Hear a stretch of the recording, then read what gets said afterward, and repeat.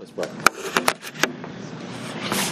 Gracious Heavenly Father, thank you for this day. Lord, I pray that as we just sang, that you would renew our hearts, that you would call our wandering spirits back to you in such a way that we will be renewed.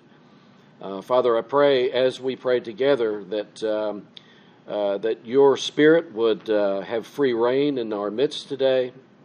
Father, pray that your greatness and your strength and your awesome power will just join us as we worship you today and guide us in our worship. Father, we open the floor today for prayer.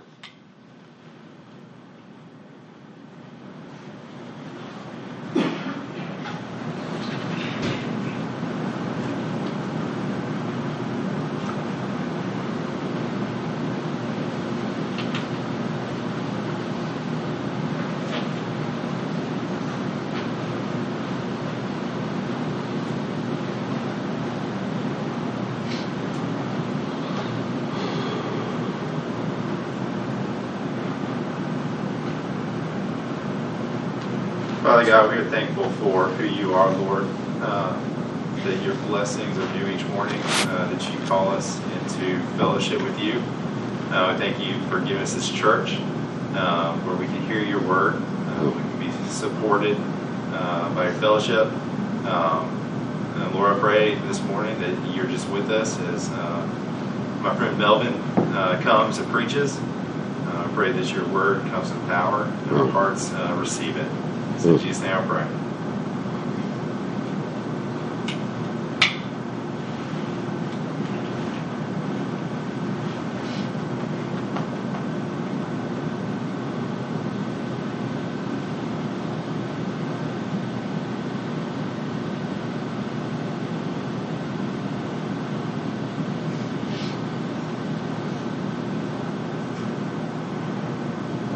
Gracious Heavenly Father, we have many things on our hearts today. We pray for those who are ill amongst us, and Father, we pray that you would touch them in a special way, give them strength, give them relief from the pain.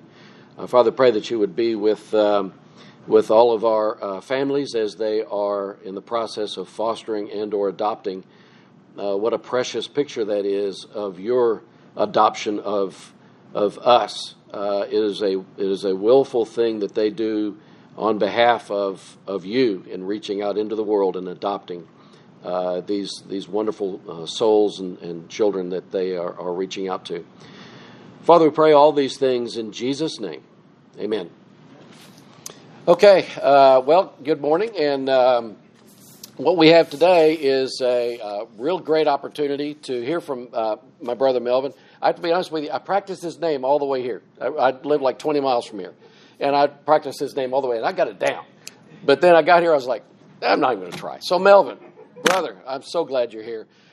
He is an assistant pastor at Christ Pres in Oxford, and a good friend of many of us here. So, brother, we look forward to hearing from you this morning. Thank you. Oh, that's right. I apologize. I'm going to read the scripture passage for Melvin before he comes. Thank you. It comes from Numbers 21, and of course, this is while the famous passage while the Israelites were traveling through the wilderness. They traveled from Mount Hor by the road to the Red Sea to go around the land of Edom, but the people became impatient along the way. And the people began to speak against Moses and God. Why have you brought us up from Egypt to die in the wilderness? For there is no bread or water, and we detest this worthless food. Remember, that's the food that they have been gifted that was so delicious when they first received it. Now they detest it. So the Lord sent venomous snakes among the people, and they bit the people. Many of the people of Israel died. Then the people came to Moses and said, We have sinned, for we have spoken against the Lord and against you. Pray to the Lord that he would take away the snakes from us. So Moses prayed for the people. The Lord said to Moses, Make a poisonous snake and set it up on a pole. When anyone who is bitten looks at it, he will live. So Moses made a bronze snake and put it on a pole, so that if a snake had bitten someone, when he looked at the bronze snake, he lived. This is the Word of God. Melvin.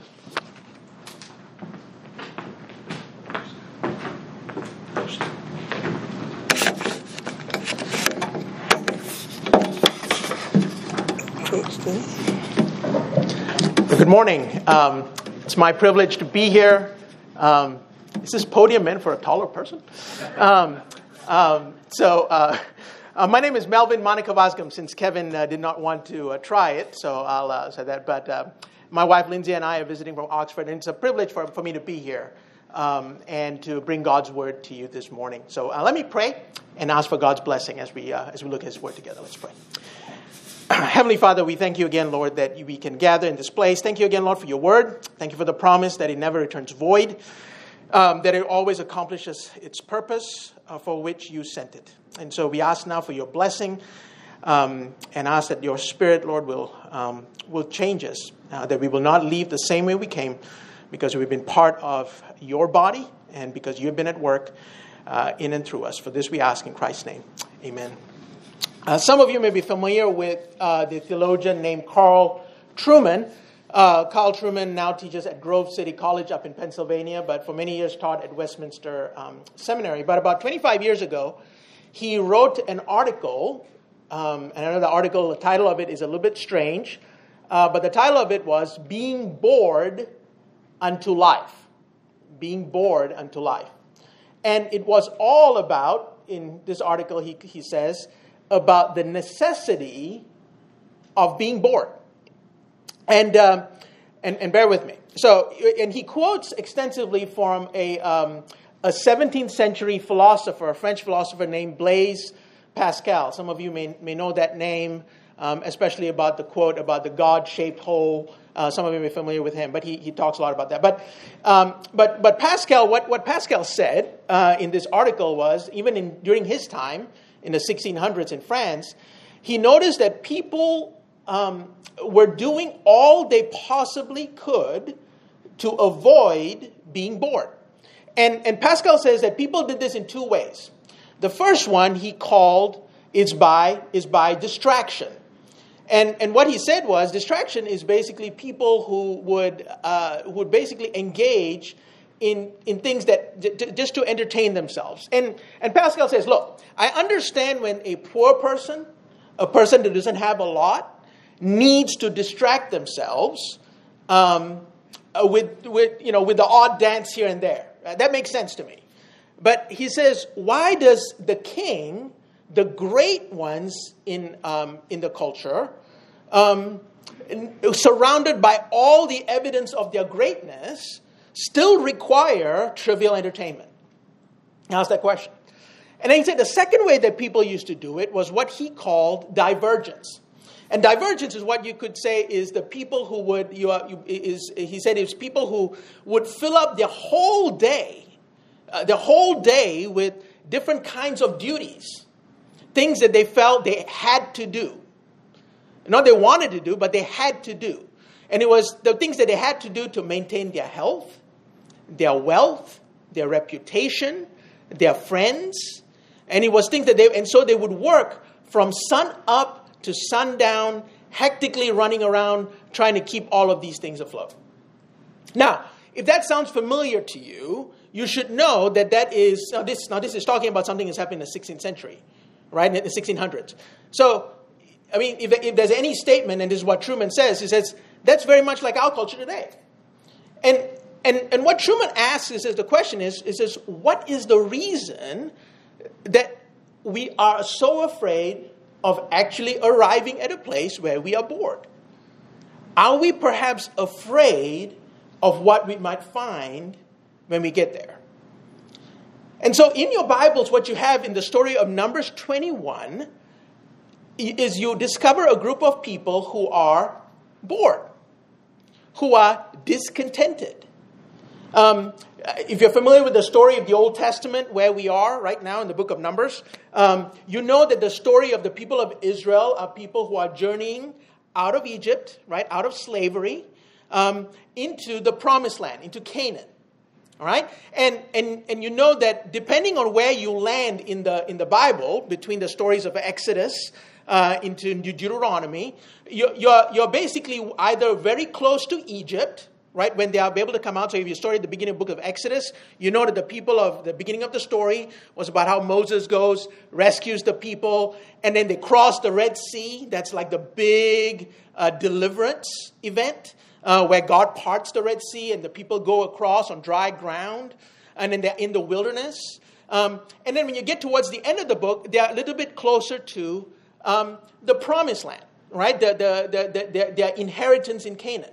Now, that is a picture, when you get in the New Testament, you get that as a picture for how Christians are meant to think about their story. We are people who have been delivered, who have been rescued, who have been redeemed, who have been brought out of slavery.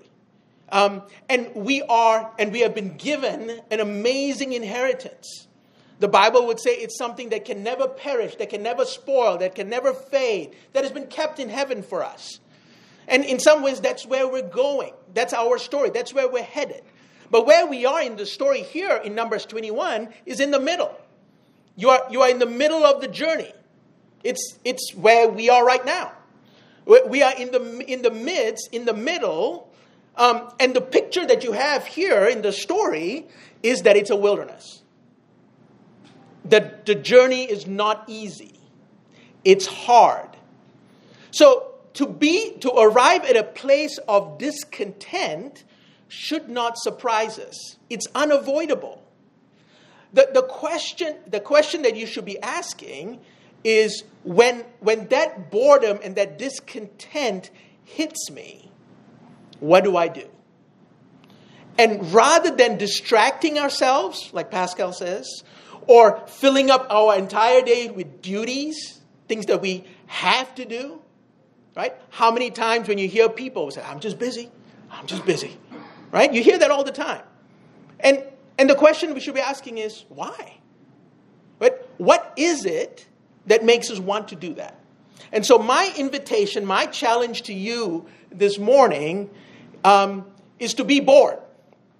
Not now, not during the sermon, like after, right? To be bored, because I think if we arrive there, it might reveal something about us. But not only something about us, but it might lead us.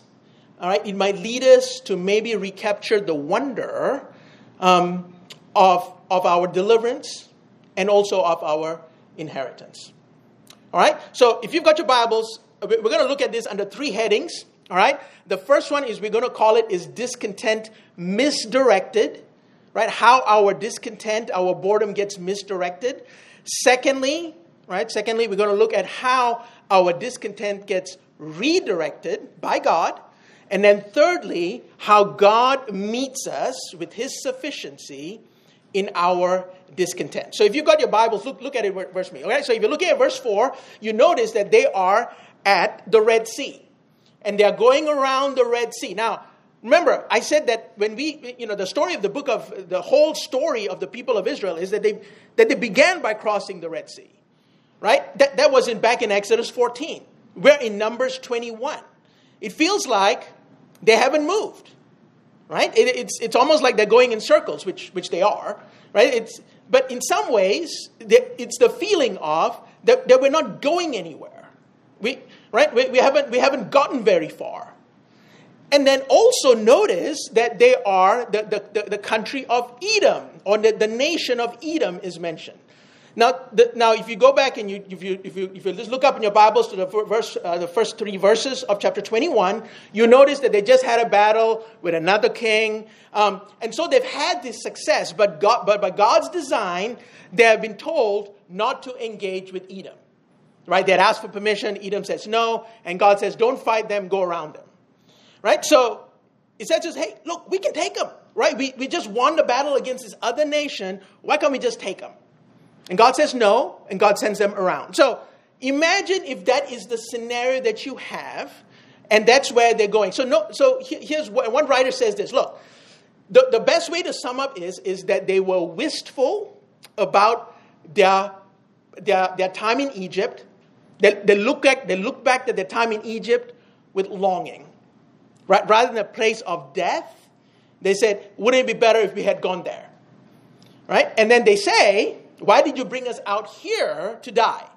Right? So they are fearful about their progress. And then thirdly, they resented their present situation. And notice how they describe that, how that resentment comes out. First, they speak out against God and against Moses. And then secondly, they basically say, this food, and here they're talking about the manna, the bread that comes out of heaven, right? They said we cannot eat this miserable food anymore. The word miserable is a really strong word. It's almost saying it's trivial. It's nothing. Okay? Now, think about this, right? Right? When we think about something like this, right? The manna, it is impossible to trivialize the gift and not the one who gives it. Right? So you cannot make small what was provided and not at the same time make small the one who provides it. All right? Some years ago, many years ago, before I came to the United States, I gave up all my Legos. I collected Legos as a child, right? So I gave up my Legos. I had one set, right? Beautiful set. I had kept it in the box, right? In that paper box with a plastic lid. If anybody know what Legos are, right? You collect these Legos. I collected them. I kept them. I counted the pieces, make sure I didn't lose any of them, right? It was very, very special to me. And I said, well, I'm going off to, too old, right? So I need to. So I gave it to my cousin, who also collected Legos. So I gave him this gift that was really, really precious to me. That was special, all right? And he took that gift, and then later on I came back to visit. He had taken all the bricks. The box was gone. All the bricks were either mixed in with all the other, 500,000 bricks that people have in those tubs, right? Yeah, everything was all mixed in together. And I was like, What happened, right? Why would you do that, right? And even though I had given it to him, I felt something. I felt that it reflected on me. Now that's a small example, but think about it in terms of how God dealt with his people. Now, if you think that we trivialize the manna that comes out of heaven, when you get into the New Testament, in John chapter 6, all right, y'all may be familiar with this story. In John chapter 6, Jesus feeds the 5,000, right? And then he declares himself to be the bread of heaven, the bread of life that comes out of heaven. And in John chapter 6, verses 41 and 42, when the people hear that, it actually says that they grumbled. They grumbled and they said, don't we know him? Isn't he like from Nazareth? Isn't his mother Mary? What were they doing? They were trivializing the bread of heaven, just like the people of Israel trivialize the manna from heaven. Now, of course, in the New Testament, it's much to a greater degree. But if there's anything that gives us a good picture of what often our disillusionment and our discontent leads to, it often leads to trivializing God. Now, in today's world, right? In today's world, we might find ourselves, you might be in this room today, or you might hear about this. Is it possible for Christians to be bored? And I think that Christians can often get bored with different aspects of the Christian life. Let me give you 3. All right? First one, bored with the Bible. Right? If you hear the Bible over and over again, and we read the stories over and over again, is it possible that we come to the place where we actually says, did Jesus really raise the dead? Did he really feed the 5,000? Did Moses actually part the Red Sea? Can all of those things be true? I've been reading this Bible over and over again. You can get bored with the Bible. Secondly, it's possible for people to get bored with the church.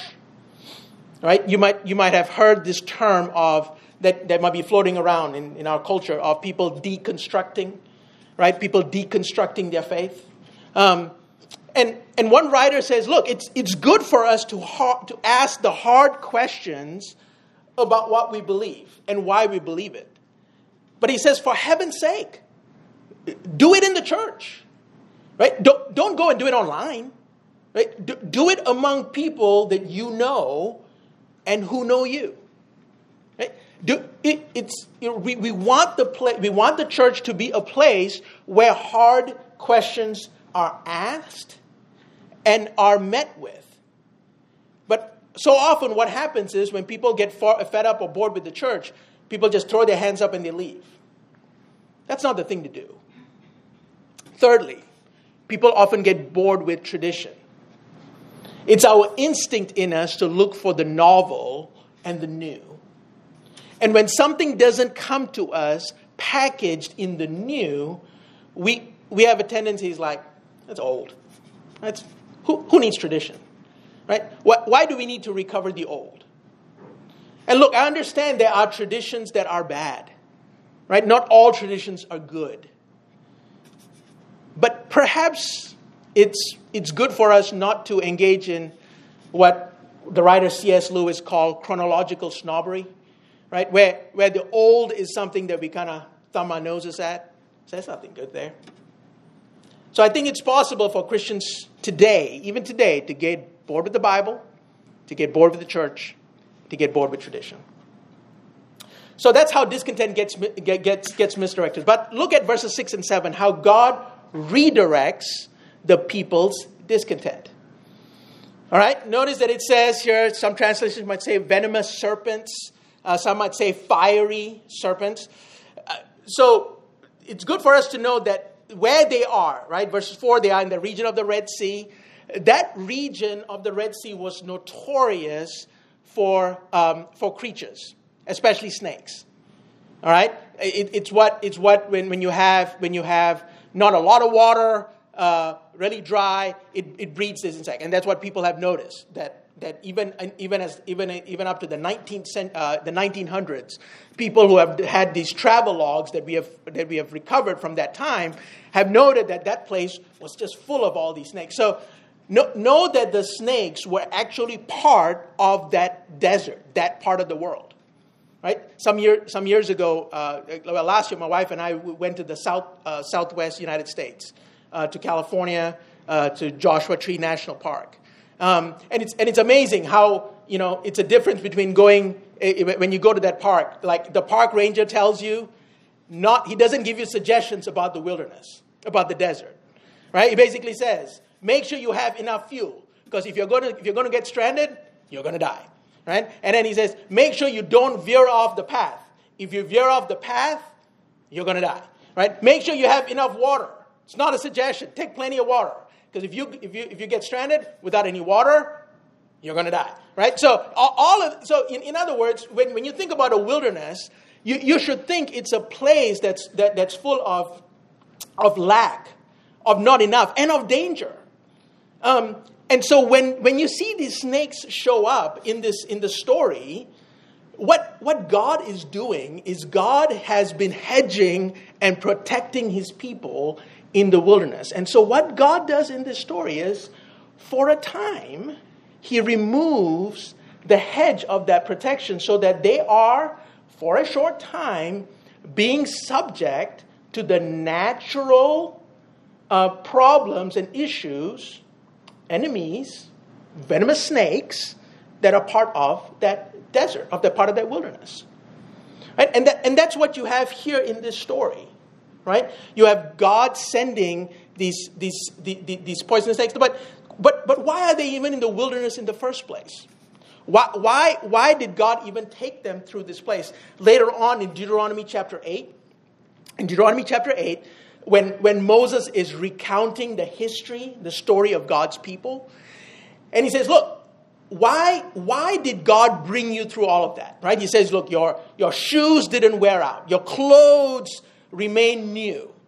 And all of these things that would be, if you're walking for a long time in the wilderness, that's what would happen. Shoes wear out, clothes wear out. And yet, when Moses is describing the people, he says, look, those things didn't happen. Why? Because God was protecting you. God was keeping those things from decaying, from falling off your feet.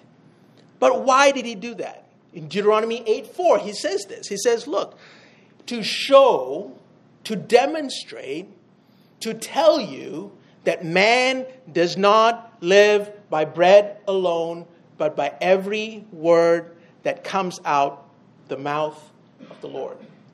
Right? And if you're familiar with that verse, when we get in the New Testament, Jesus takes those words on his lips. And what do we have in the story whenever Jesus is tempted by Satan in the wilderness? In Matthew chapter 4.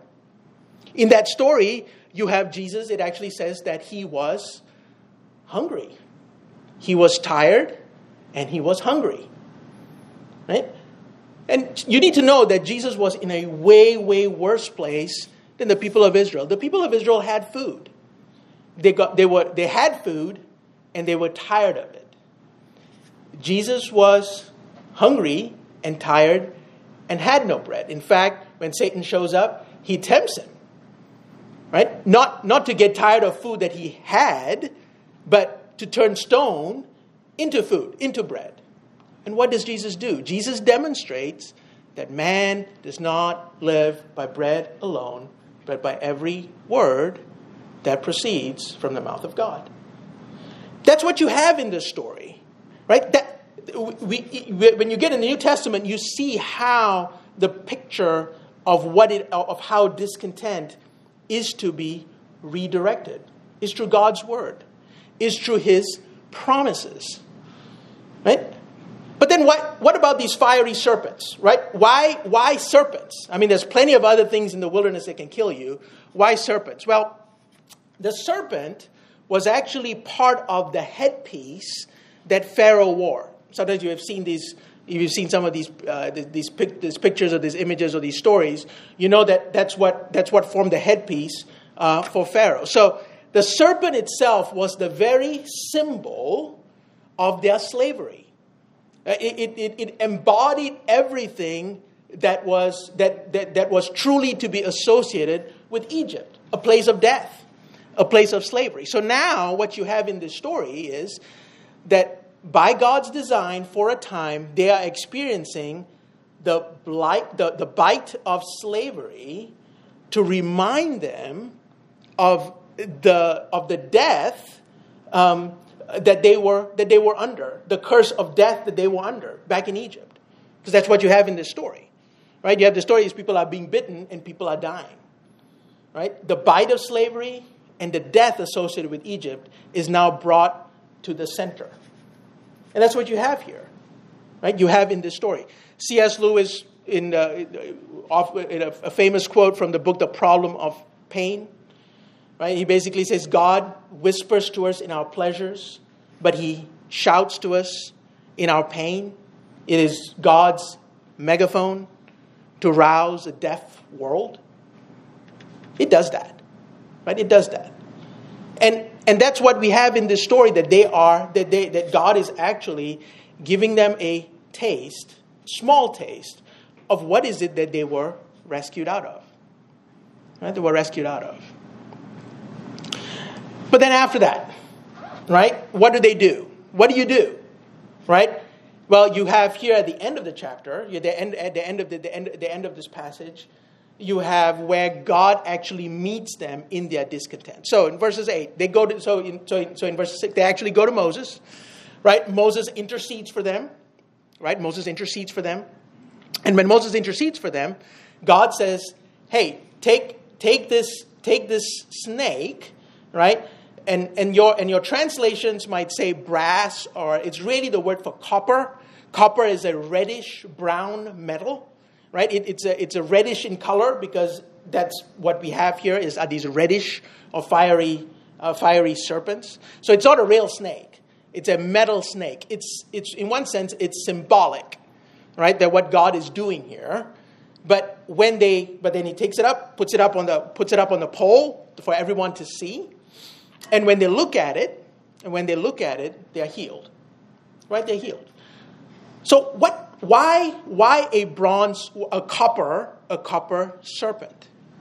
Right? If you notice that in the story, what they began with these snakes, these serpents, were representative of their suffering in Egypt. And then, now, it is symbolic of the very suffering that's happening in the wilderness. Right? But God often does this when he takes that which is associated with what he is not, in this case, serpent, and actually turns it on its head. It's upside down. Right? Because now, instead of it being a symbol of suffering, it is now the very symbol of their deliverance. Right? Because, and this is why later on when you get in the New Testament, when Jesus actually explicitly points to this chapter, everybody knows John 3:16. For God so loved the world that he gave his only begotten Son, that whosoever believes in him should not perish, but have everlasting life.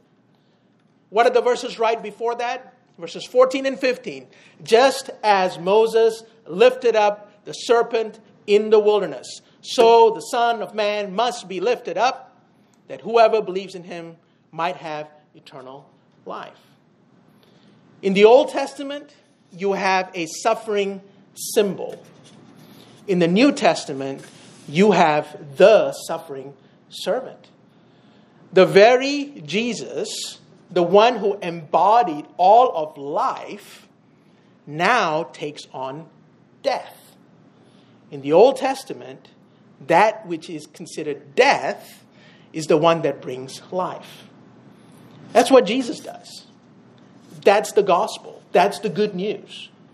That's why when we talk about Christ stepping into our place, he steps into the place of death. We stink. We are dying in the wilderness, apart from everything, apart from our inheritance, apart from our deliverance, right there in the middle of the wilderness where this thing is lifted up. And that's where we find life. Could it be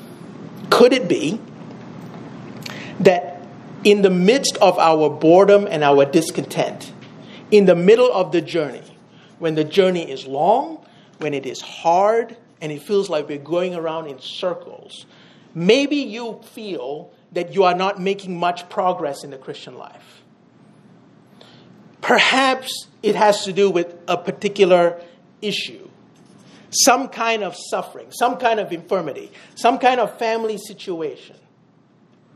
It could be anything. It could be work related. It could be personal, and you are tired, and discontent is setting in, and grumbling. You're starting to see it come out of you. How do we address that? And what you have in this story is you are being invited to look, to wonder at the same cross, the same one who delivered us, the same one who is taking us home, is the one that you are to look to in the midst of the journey. We need to recapture a sense of wonder. Not at something new, but that same story that we've been told, that we've experienced. And in some ways, there's something in our hearts that needs to be able to say, tell me that story again. Let me close with two illustrations. And I hope we'll drive that home. When some of you have little children, right? If you have a child, when you take a child and you throw her up in the air, or throw him up in the air, what does he say? What does she say? Do it again, right? And then you do it again, and you run out of gas, right? You're tired. You're like, go find your mother, right, or somebody, right? Find somebody else to do it, right? And one writer says this: look, the glory of the nature of a child is to glory in the monotonous, right? To do the same thing over and over and over again. Now, you get a little bit older, right? We get tired of something, right? Once we leave a certain, when we grow a little bit older, we step out of infancy, right? We right, and we say, like the Christmas presents, right, that you open up, right? They've been asking for it for all year, and then they play with it for 10 minutes, and then it's in the corner, right? You know that, right? Why do things run out of the ability to keep us wonder? It is not the nature of the thing. It's us, right? And G.K. Chesterton says it like this when he puts it. He says, look, just like that child, right? Just like the child who says, do it again, do it again. Right? Can you imagine? And he kind of says, it's like, can you imagine God, who every morning looks out at the sun and says, do it again? Right? Looks at the moon, do it again. Over and over again, every morning, do it again. Right? Like God never gets tired. And Chesterton says it like, he says, it's actually, God is more, and I don't mean this irreverently, but God is more childlike. Right? We feel like we are the adults in the relationship. Right? Because we get tired. Right? We run out of gas. We get bored. But God doesn't. Right? God doesn't. And he says, he gives another example. He says, like, most of the time when we think of a bunch of flowers, it's like, oh, they look alike. Right? It's like God made he uses daisies as an example. So God makes a whole bunch of daisies. He says, perhaps God makes each one individually because he never gets tired of making one. He just makes one over and over again. Isn't it any wonder, going back to that passage in John chapter 3, right? If you're familiar with that story in John chapter 3, when we have the John 3:16 verse, Jesus is speaking to Nicodemus. What does Jesus tell Nicodemus? What does he need to do? He needs to be what? Born again. Become an infant. Become child again. Because in our infancy, in our childlike, we are recapturing the wonder, the same good news, the same gospel. That's what we're being told to do. That's what we're being invited to do. And my challenge to you this morning is to stop distracting and diverging, and maybe to say, when I find myself in that place of discontent, maybe what I need most is what I already have, what I already know, what has already been done for me. Second illustration. With this, I close. Some of you may know the story of Brittany Maynard. Brittany Maynard, in 2014, at the age of 29, travels to the state of Oregon. She's suffering from terminal brain tumor. Right, she had 6 months to live. She travels to Oregon so that she can take her own life through physician-assisted suicide. Right, and in an article on CNN leading up to that, she basically says, "I want to die on my own terms. I want to die in my own bedroom with my husband, my mother, my favorite music playing in the background. And I will take a pill, and I want to go that way." At the same time, in Colorado Springs, there's another woman, 38 years old, mother of 4 young children, wife and mother of 4 young children, has breast cancer, also terminal, stage 4 breast cancer. And she is dying. Right? It has already metastasized, gone into her blood, all of that. Right? And she writes a letter, an open letter to Brittany Maynard, pleading with her not to take her own life, not to go through these means, which was legitimate in Oregon. Right? She's not doing something that was illegal in that state. But in that letter to Brittany Maynard, she writes to her and she says, "I too am dying, Brittany. I too am dying. But in my dying, Christ protected my living. Because in his dying, I have living. He protected my dying. Right? He protected my living in his dying. November of that year, Brittany Maynard does take that pill. And she dies through physician-assisted suicide. In March of 2015, Kara Tippett dies. But what caught my eye was the title of the blog that Kara Tippett wrote during that time. You know what the title of her blog was? Mundane Faithfulness.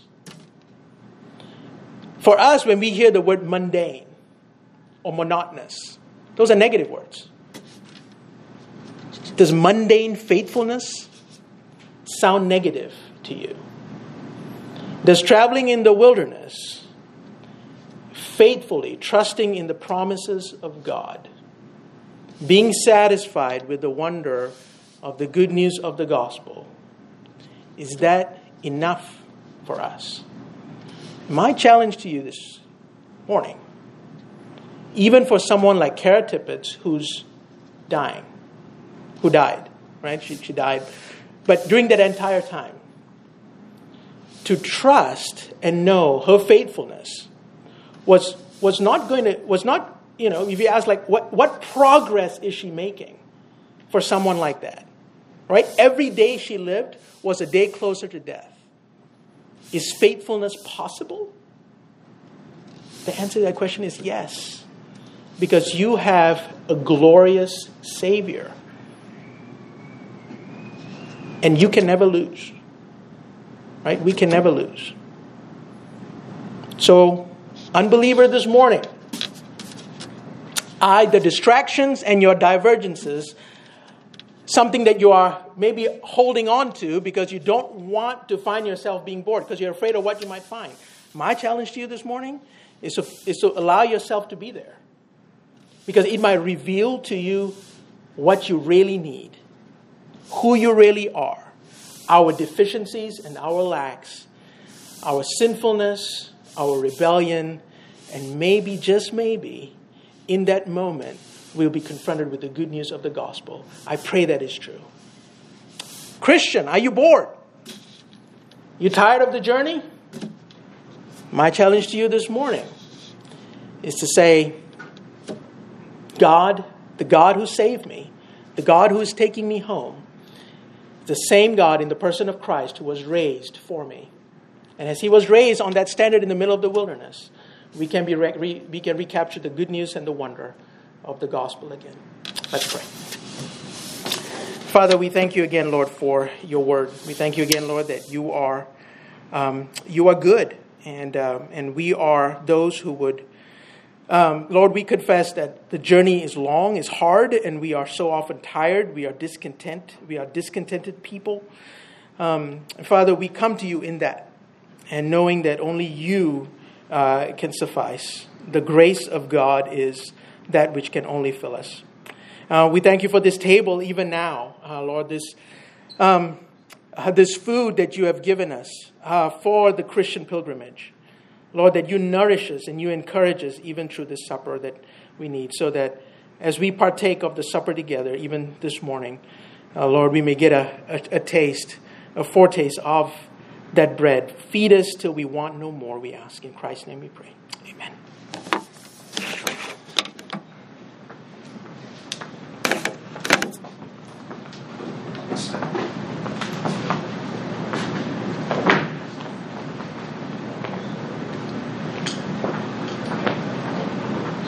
Okay, the way we take communion at Christ Fellowship is we come forward in small groups and partake, and then we'll pray, and then you'll seat, and then the next group will come up.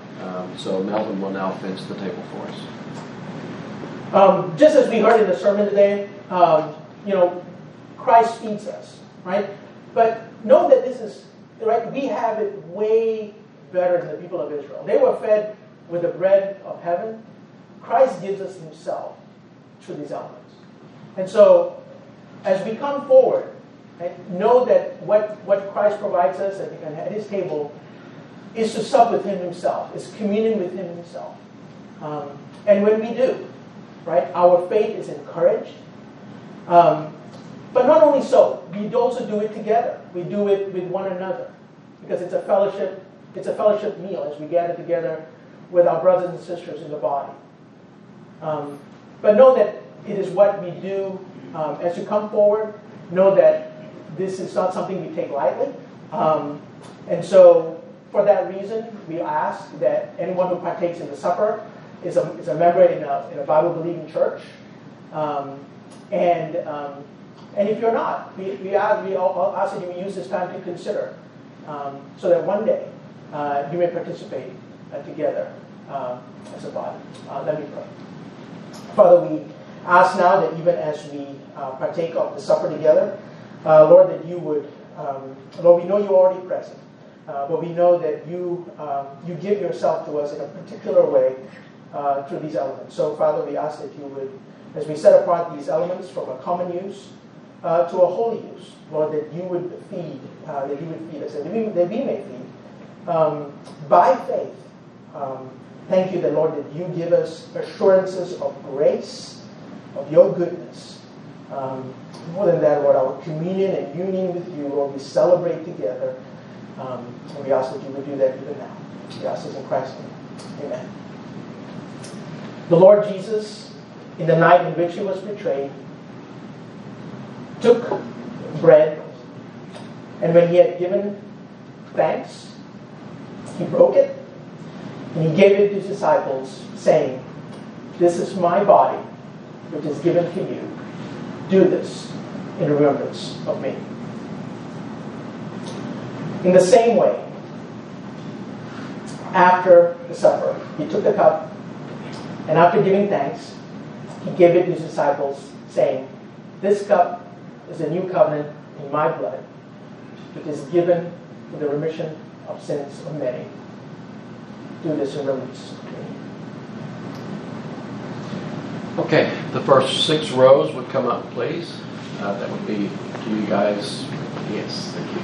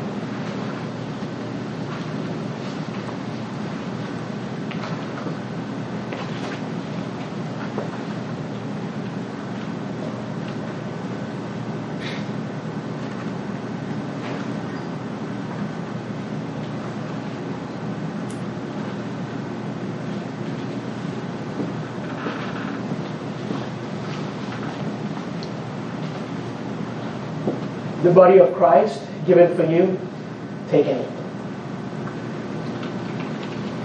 The blood of Christ shed for you.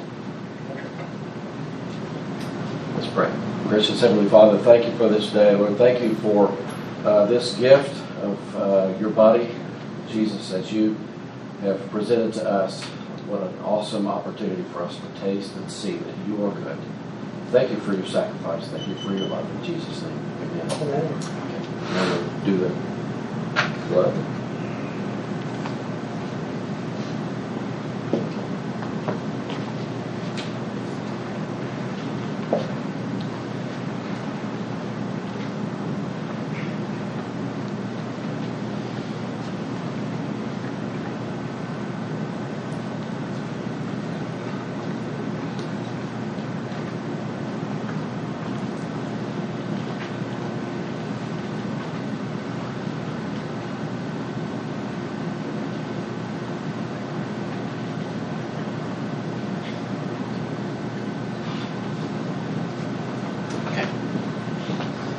The blood of Christ shed for you. Take and drink.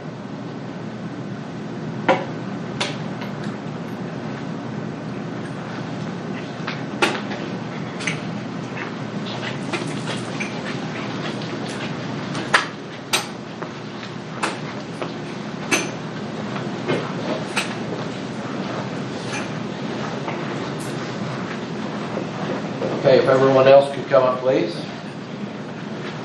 Like the 3 rows. 4 rows.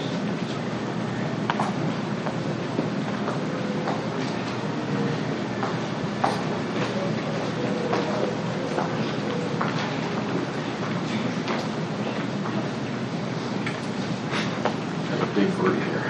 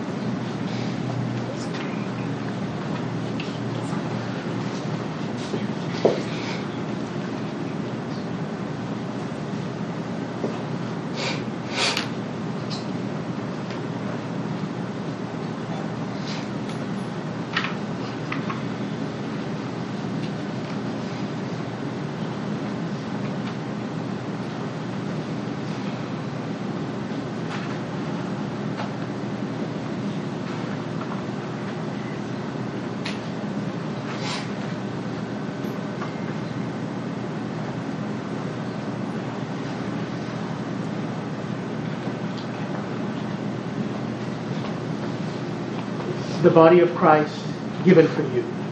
Take and eat.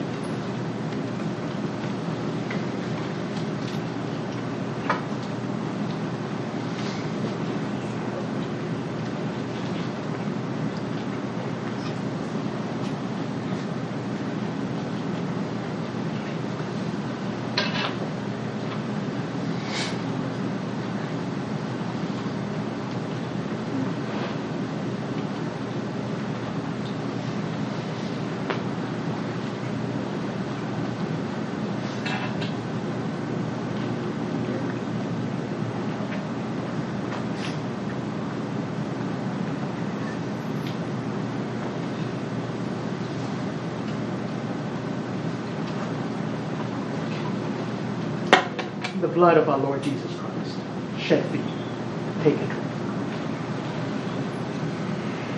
drink. Let's pray.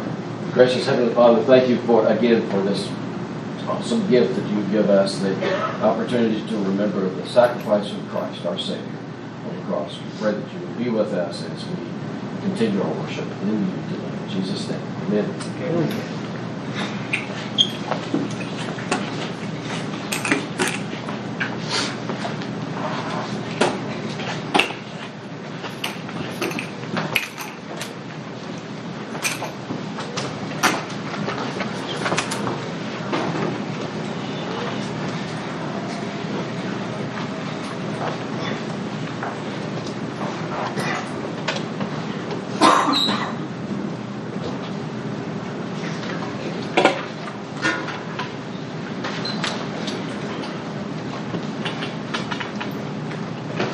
Let us stand together and sing.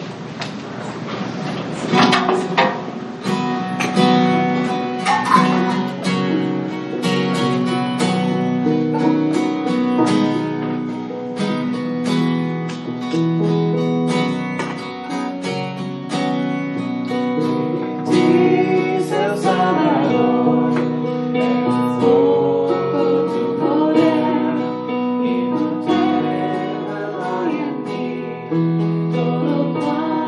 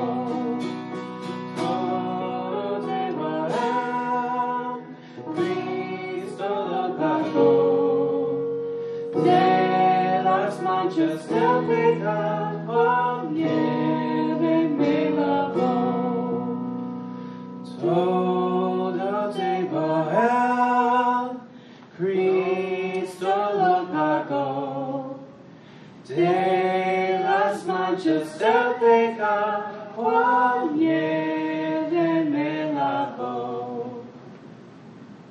Amen. I'm going to read that now. Thank you for having my wife and I, and it's a privilege and joy to worship you all this morning.